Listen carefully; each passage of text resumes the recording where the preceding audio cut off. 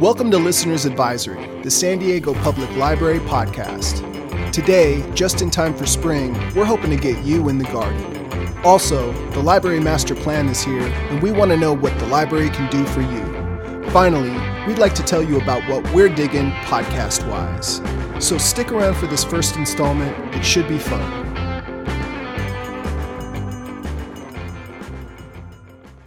Hi folks, my name is Bob Surratt, and I'm your host for Listener's Advisory. I'm a librarian and the manager at the Balboa branch. This podcast is co-hosted by Scott Eric Burgess. You may know him from the Library Shop or other San Diego Public Library Foundation-sponsored events. This podcast is intended to give listeners an audio access point to SDPL's upcoming events, specialized services, and other unique programming. In today's episode, Scott catches up with Library Director Misty Jones and San Diego Public Library Foundation CEO Patrick Stewart about the Library Master Plan. We'll also be joined by Supervising Librarian Jennifer Jenkins for a roundtable discussion about what podcast we're listening to right now. But first, let us introduce you to Destiny Rivera and her Seed Library program. In 2019, the Ocean Beach Library began a new and innovative program meant to engage with its patrons and encourage healthy and sustainable living. The Seed Library is a program in which patrons can borrow seeds for their gardens from the library. A seed library is basically an establishment that houses and stores seeds. It differs from a seed bank in that patrons and community members are able to come to the seed library and check out items, typically with the intention of returning the seeds. Destiny Rivera is a Library Assistant 3 at the Ocean Beach Branch Library. The Seed Library was her brainchild, and she's been working on the project since its inception. The program is simple. Patrons are encouraged to take a seed, grow a seed, return a seed. With the Ocean Beach Seed Library, patrons can check out up to 6 varieties. So we'll mail just a sample or like enough seeds for one individual garden. So we'll have up to 6 varieties in that envelope, and it'll be just labeled and addressed right to you, right to the patron's door. The Seed Library is not just a fun, family project that'll keep you moving, learning, and growing. It also serves a wider, more holistic purpose. It's estimated that 94% of vegetable seed varieties in the 20th century have been lost. So the act of preserving and storing and sharing and exchanging these vegetable seeds, it's kind of a revolutionary act in order to counter this massive loss of genetic biodiversity. The program's core values reflect a deeper purpose that's meant to benefit patrons and the environment alike. With these ideas at the center of the Seed Library's philosophy, users can partake in an act of self-preservation that's not just personal, but broader in scope and feel. A seed library preserves agricultural biodiversity by focusing on rare, local, and heirloom seed varieties. By stocking our seed library with non-GMO, organic, open-pollinated, and heirloom seeds, we reflect community values and promote health and wellness.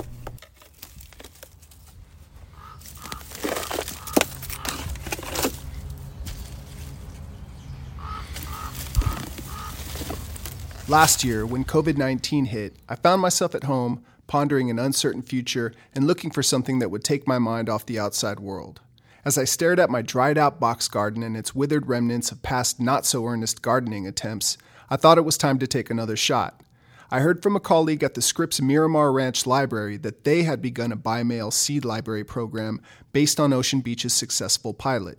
I simply sent an email, and about a week later, I received an envelope with some kale, spinach, and a small assortment of other seeds. We noticed with this pandemic, there was like a massive seed shortage that happened right when we went into lockdown. So people reached out to the Seed Library more than ever as a source for these seeds to get their home gardens going. In fact, demand for Seed Library resources skyrocketed in the months since the beginning of the pandemic. We've had maybe about 400 or 500 requests since March, which we've been kind of fulfilling those. It's kind of tapered off a little bit, but The Seed Library has been able to serve the community by the Seed Library by Mail program. We've also cultivated a bit of an online community through the Ocean Beach Seed Library Facebook page. So we have a lot of discussions that happen back and forth, and we're able to announce upcoming events. It's kind of a place where people can post their gardening pictures and get to know other community members if they so choose. While gardening can seem like a solitary effort, it can be tricky at times. Having a network to turn to for questions and advice can be vital. Primarily, we're serving the community by doing the Seed Library by Mail program, virtual programs. We're also available for reference questions. If anyone wants to reach out to our staff directly, we can help find them the information that they're looking for, as well as potentially pair them with the right organization or group that can, further help them. Nice. Yeah. That's great. That's actually one of the things that, despite being a reference librarian, I wouldn't think to call a reference desk to say, hey, what do you think I should do in my garden? Right.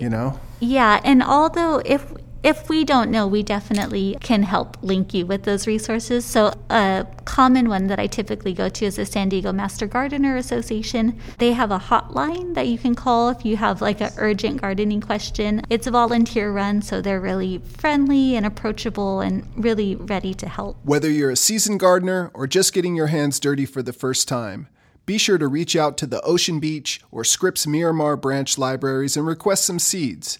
And when regular library services resume, consider returning a seed harvested from your garden. Visit us at www.sandiego.gov/SDPL seed libraries or check our show notes for further information.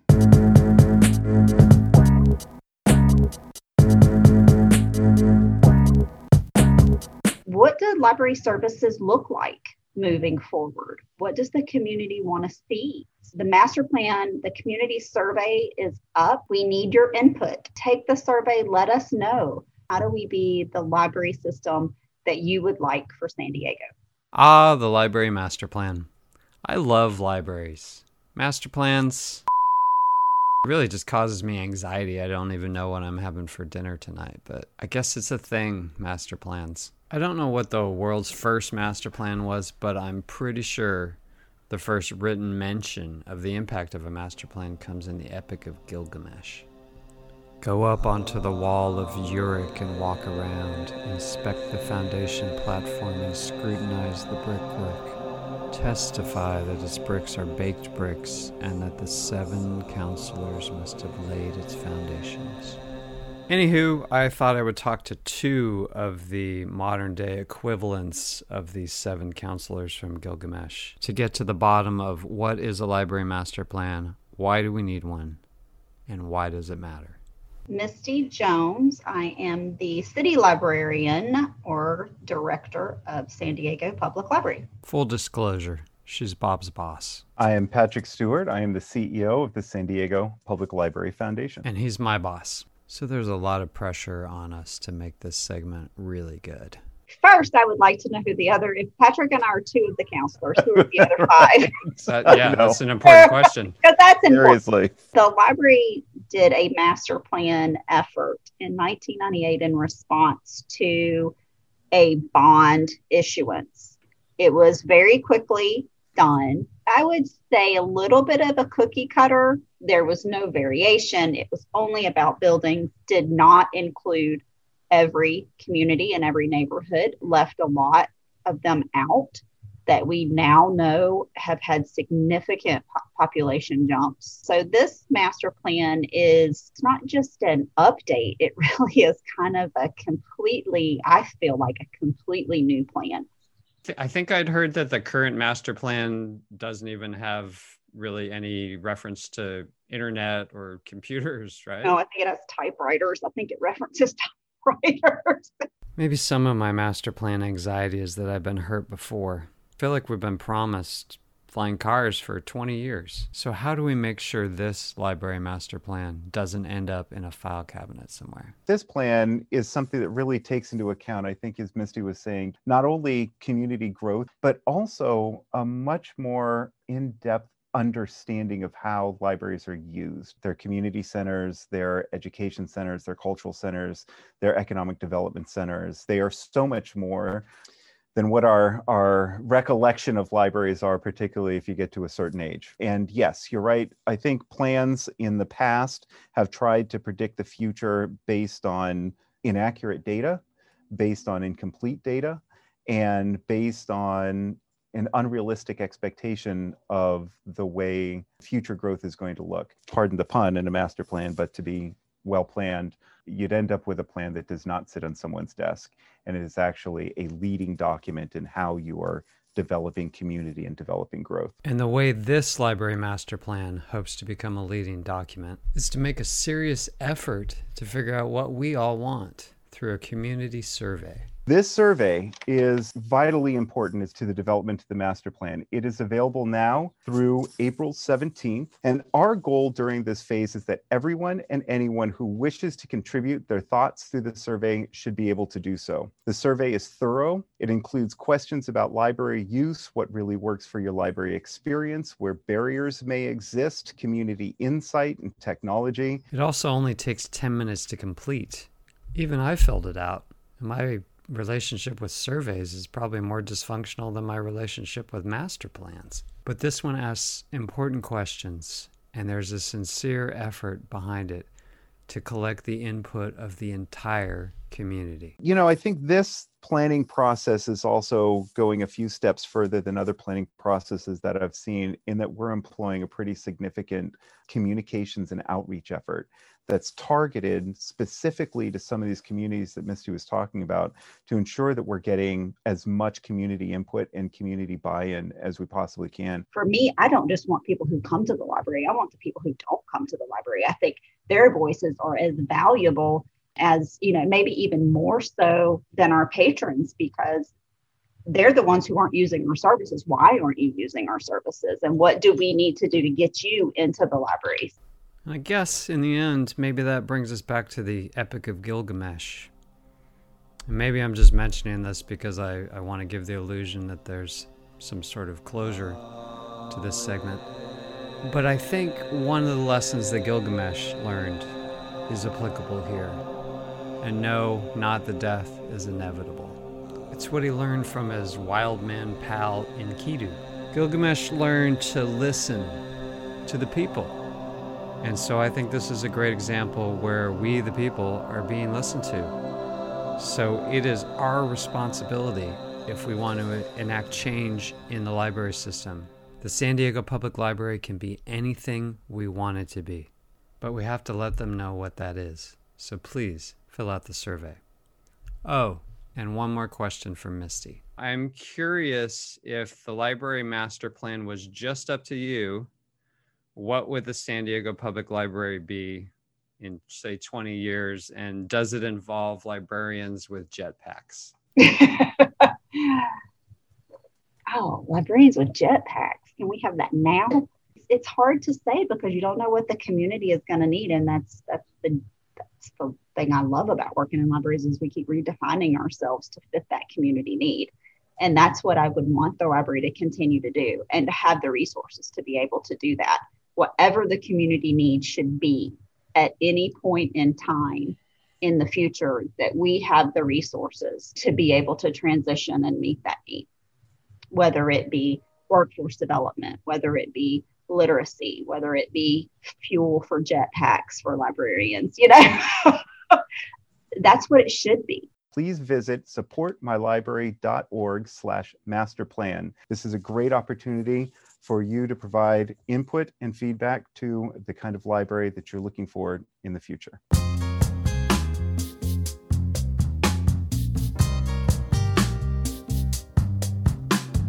Hi, folks. Bob here. Welcome to our Listeners Advisory segment. I'm here with my co-host, Scott Eric Burgess. Scott, what's up? Bob, good to see you, even though Likewise. We're just hearing each other, right? Also here with us is Jennifer Jenkins, supervising librarian at the Central Library. Jennifer, how are you? Fantastic. It's a beautiful day at the Central Library. Yes, indeed. I'm going to go ahead and set things off. I brought two podcasts that I want to discuss with you guys. The first one is No Stupid Questions with Stephen Dubner and Angela Duckworth. Stephen Dubner, if you don't know, is the main writer behind Freakonomics. Angela Duckworth is a research psychologist at Penn and author of the book Grit. The podcast is an interview show, but it's not really one of those meandering interview shows that kind of unravel themselves over a couple of hours. Rather, they seem to be not quite scripted, but the conversations definitely have some direction behind them. Both the hosts come with source material, which for me kind of builds scaffolding for the conversation. I know that Jennifer was saying that she really likes these kind of natural conversations. I like them to get a little bit more to the point personally. But I think my favorite part about this podcast is that it comes with a fact check at the end. So definitely pulls at my librarian heartstrings. Next up is a podcast called What Had Happened Was with a guy named Open Mike Eagle and super producer extraordinaire Prince Paul.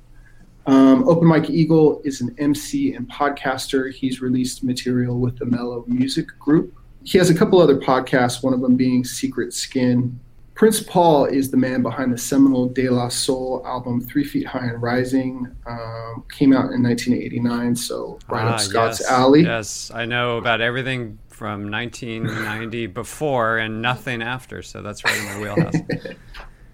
He also did records like Handsome Boy Modeling School, bunch of other stuff. Came out last year. It was really one of those things that helped me get through 2020. The show is essentially a deep dive into Prince Paul's catalog.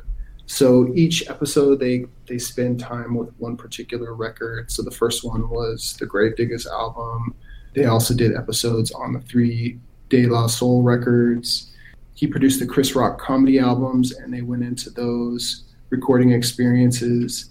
It's really a show for super ultra nerdy hip hop heads, me being one of those people. Like a legit behind the music where it doesn't focus on the gossip of the band, but the actual recording process? Yeah, exactly. Cool. Exactly. Yeah. So they're talking about like what happened in the studio. They're talking about people that came through and recorded. They're talking about, label drama and kind of all the stuff that goes behind decisions. Why did De La Soul have all that wacky, flower aesthetic going on, and what did they really feel about it at the time? So all that kind of real deep stuff gets discussed in the podcast. Jennifer, what about you? What are you listening to these days? Okay, so I've got a couple of podcasts to recommend today. I just want to preface this by saying that I am a lady of a certain age and a mom and a librarian, and so while you may think that my recommendations are only for middle-aged librarian moms, I'm going to bring some things to you today that I think are relatable and interesting to a wide variety of people. So the way if you're a librarian mom. If you're a librarian mom or a human person. Got it. Okay. I just have to say that even though I'm like a boring mom, I have really good taste in a lot of things. And I feel confident in my podcast recommendations. Very confident. But I think that I wouldn't feel as confident if I wasn't a librarian, because I put in the work. Like, I don't just randomly start listening to a podcast. I need to like the speaker. I need to like the voice of the speaker. I need there to be substance. I'm not so much into scripted podcasts. I really want to feel like have that voyeuristic experience where you're like in the room listening to people have a conversation and they're being fully authentic and vulnerable and real. So that's kind of where my head is at when I am getting into a new podcast. But the way that I go about it typically is that I like to go steady with 1 or 2 podcasts, and those podcasts are my go-tos, and I am going to listen to the first episode the first day that it drops, and I'm going to start every conversation with anyone that will listen that week with what I heard on the podcast. And it's very annoying if you are a podcast listener and you have friends who are not. They really get tired of that segue. So you have to be really creative in how you're going to introduce podcasts. But so sometimes I feel like a podcast evangelist. But you're in a safe space here. So podcast evangelist. Yeah. So the 2 go-tos that I have, I'm going steady right now with Brene Brown. Do you guys know who Brene Brown is? Yes. Okay. I just heard her on a recent podcast with Adam Grant. fantastic. She is probably my spiritual guru right now. This podcast, the first one I'm going to talk about is Unlocking Us, and it dropped March 19th, the first episode, and we all know that March 13th is when everything went crazy. So this podcast is kind of like a little bit of hope and humor and light in the middle of some real dark times the past several months. And so it was perfect timing to drop this podcast, because the purpose of the podcast is to help people figure out how to unlock themselves, but each other, and to take the 20 years of research that Brene Brown has done as a shame researcher at the University of Houston and turn that research into practical tips and information for improving your personal relationships, both with family and friends as well as your coworkers, because we spend so much time at work with our coworkers, but we don't necessarily put the same amount of effort into cultivating those relationships as we do with our friends and families. And in order to create a more vibrant and trusting and dynamic work culture, she gives you real tips and practical information for leading from any position and interacting with other people. Another big topic that she's talked about is a lot of the equity, diversity, and inclusion. Unlocking Us is really a series of conversations that Brene Brown, using her expertise, has with a variety of educators, thought leaders, authors, actors. It's a real mix of different kinds of people. She's had everybody from Barack Obama to Joe Biden to Dolly Parton. Okay, we need to know who's booking these guests. Bob, can we get these people on our show, do you think? Listen, she's magic. If Brene Brown ever calls you up and wants to talk to you on her podcast, just say yes. Because she will, she's it's very comforting. And then I always feel like I learn something, and I learn to better myself, and I learn to understand other people. So that's why I would recommend both Unlocking Us with Brene Brown and Dare to Lead with Brene Brown, which are both available for free on Spotify. Can I ask you a quick question? You being a person in a leadership role here at the Central Library, has there been anything specific from her podcast that you've been able to apply to your role and what you do on a daily basis? Oh, absolutely. I would say, well, she studies research and shame, and the flip side, the antidotes to those things it's empathy. So basically, the big secret to everything that each episode centers on is that empathy, and developing empathy is really how we can change the world, and how you can actually work your empathy muscle and try to relate and understand other people better and understand where they are coming from. So I don't necessarily practice a real top-down authoritative leadership style. I'm more of a Brene Brown touchy-feely, let's talk about your feelings and work out your solutions sort of a person. And I feel like people are receptive to that, because I try to acknowledge that you're a person and a human first, before you are an employee of the library. And I feel like that has benefited me in terms of creating a positive and supportive culture at work. And I'm always trying to work on that. Nice. Scott, what are you listening to these days? Well, Bob, we've talked about the meaning and purpose of podcasts before, and I think your music recommendation, that is kind of similar to what I've got here, and that is the value of a podcast to be able to dig deep into something that other formats like a TV show or even a radio interview is just not going to be able to get to that depth. So what I've been listening to is the Plot Thickens Turner Classic Movies podcast. So I'll give you a little personal background about my nerdiness as a film buff. So after college, I moved to a little mountain town, Estes Park, Colorado, 8,000 residents, and I moved in with my grandfather to take care of him in his final years. This was the late 90s, so no internet, but lots of cable TV. So my grandfather and I loved watching old movies. And in college, I was the stereotypical video rental clerk. So old movies was the only area of conversation that I actually had enough knowledge to keep up with Grandpa. So that was sort of where we bonded. I also swore by this huge book, which I have with me here still, can't see it on the podcast. It's called The Movie Hound. Oh, It's yeah. basically like just a basic video movie guide, but it's the size of a phone book. It's a big book. So Yeah. it is a deep dive. So what I used to do when I was a kid, when I was a young adult, is I would highlight all the classics I needed to watch in this phone book of movies. And Grandpa and I would set out every month. Turner Classic Movie printed this pamphlet that you could subscribe to. That was basically the TV guide of just what was on Turner Classic Movies. This is all before Google, the internet, so this was the only way to know what was going to be on that month. So I would subscribe to that, and I'd plot out with the VCR to set to record the movies I wanted to see. And then Grandpa and I would watch them. So really got into Robert Osborne because of that. I knew nothing about him before, but he was the host of Turner Classic Movies back in the day. So he would always do a short little intro and outro at each movie. And it was, gossip and details of the film, and I loved it. And so when this podcast came along, just released early in the pandemic, it's basically a recreation of those golden days with me and Grandpa watching Robert Osborne. And it's hosted by Ben Mankiewicz, who is the new Robert Osborne on TCM. And it's called The Plot Thickens. And the first season is devoted purely to Peter Bogdanovich, the filmmaker.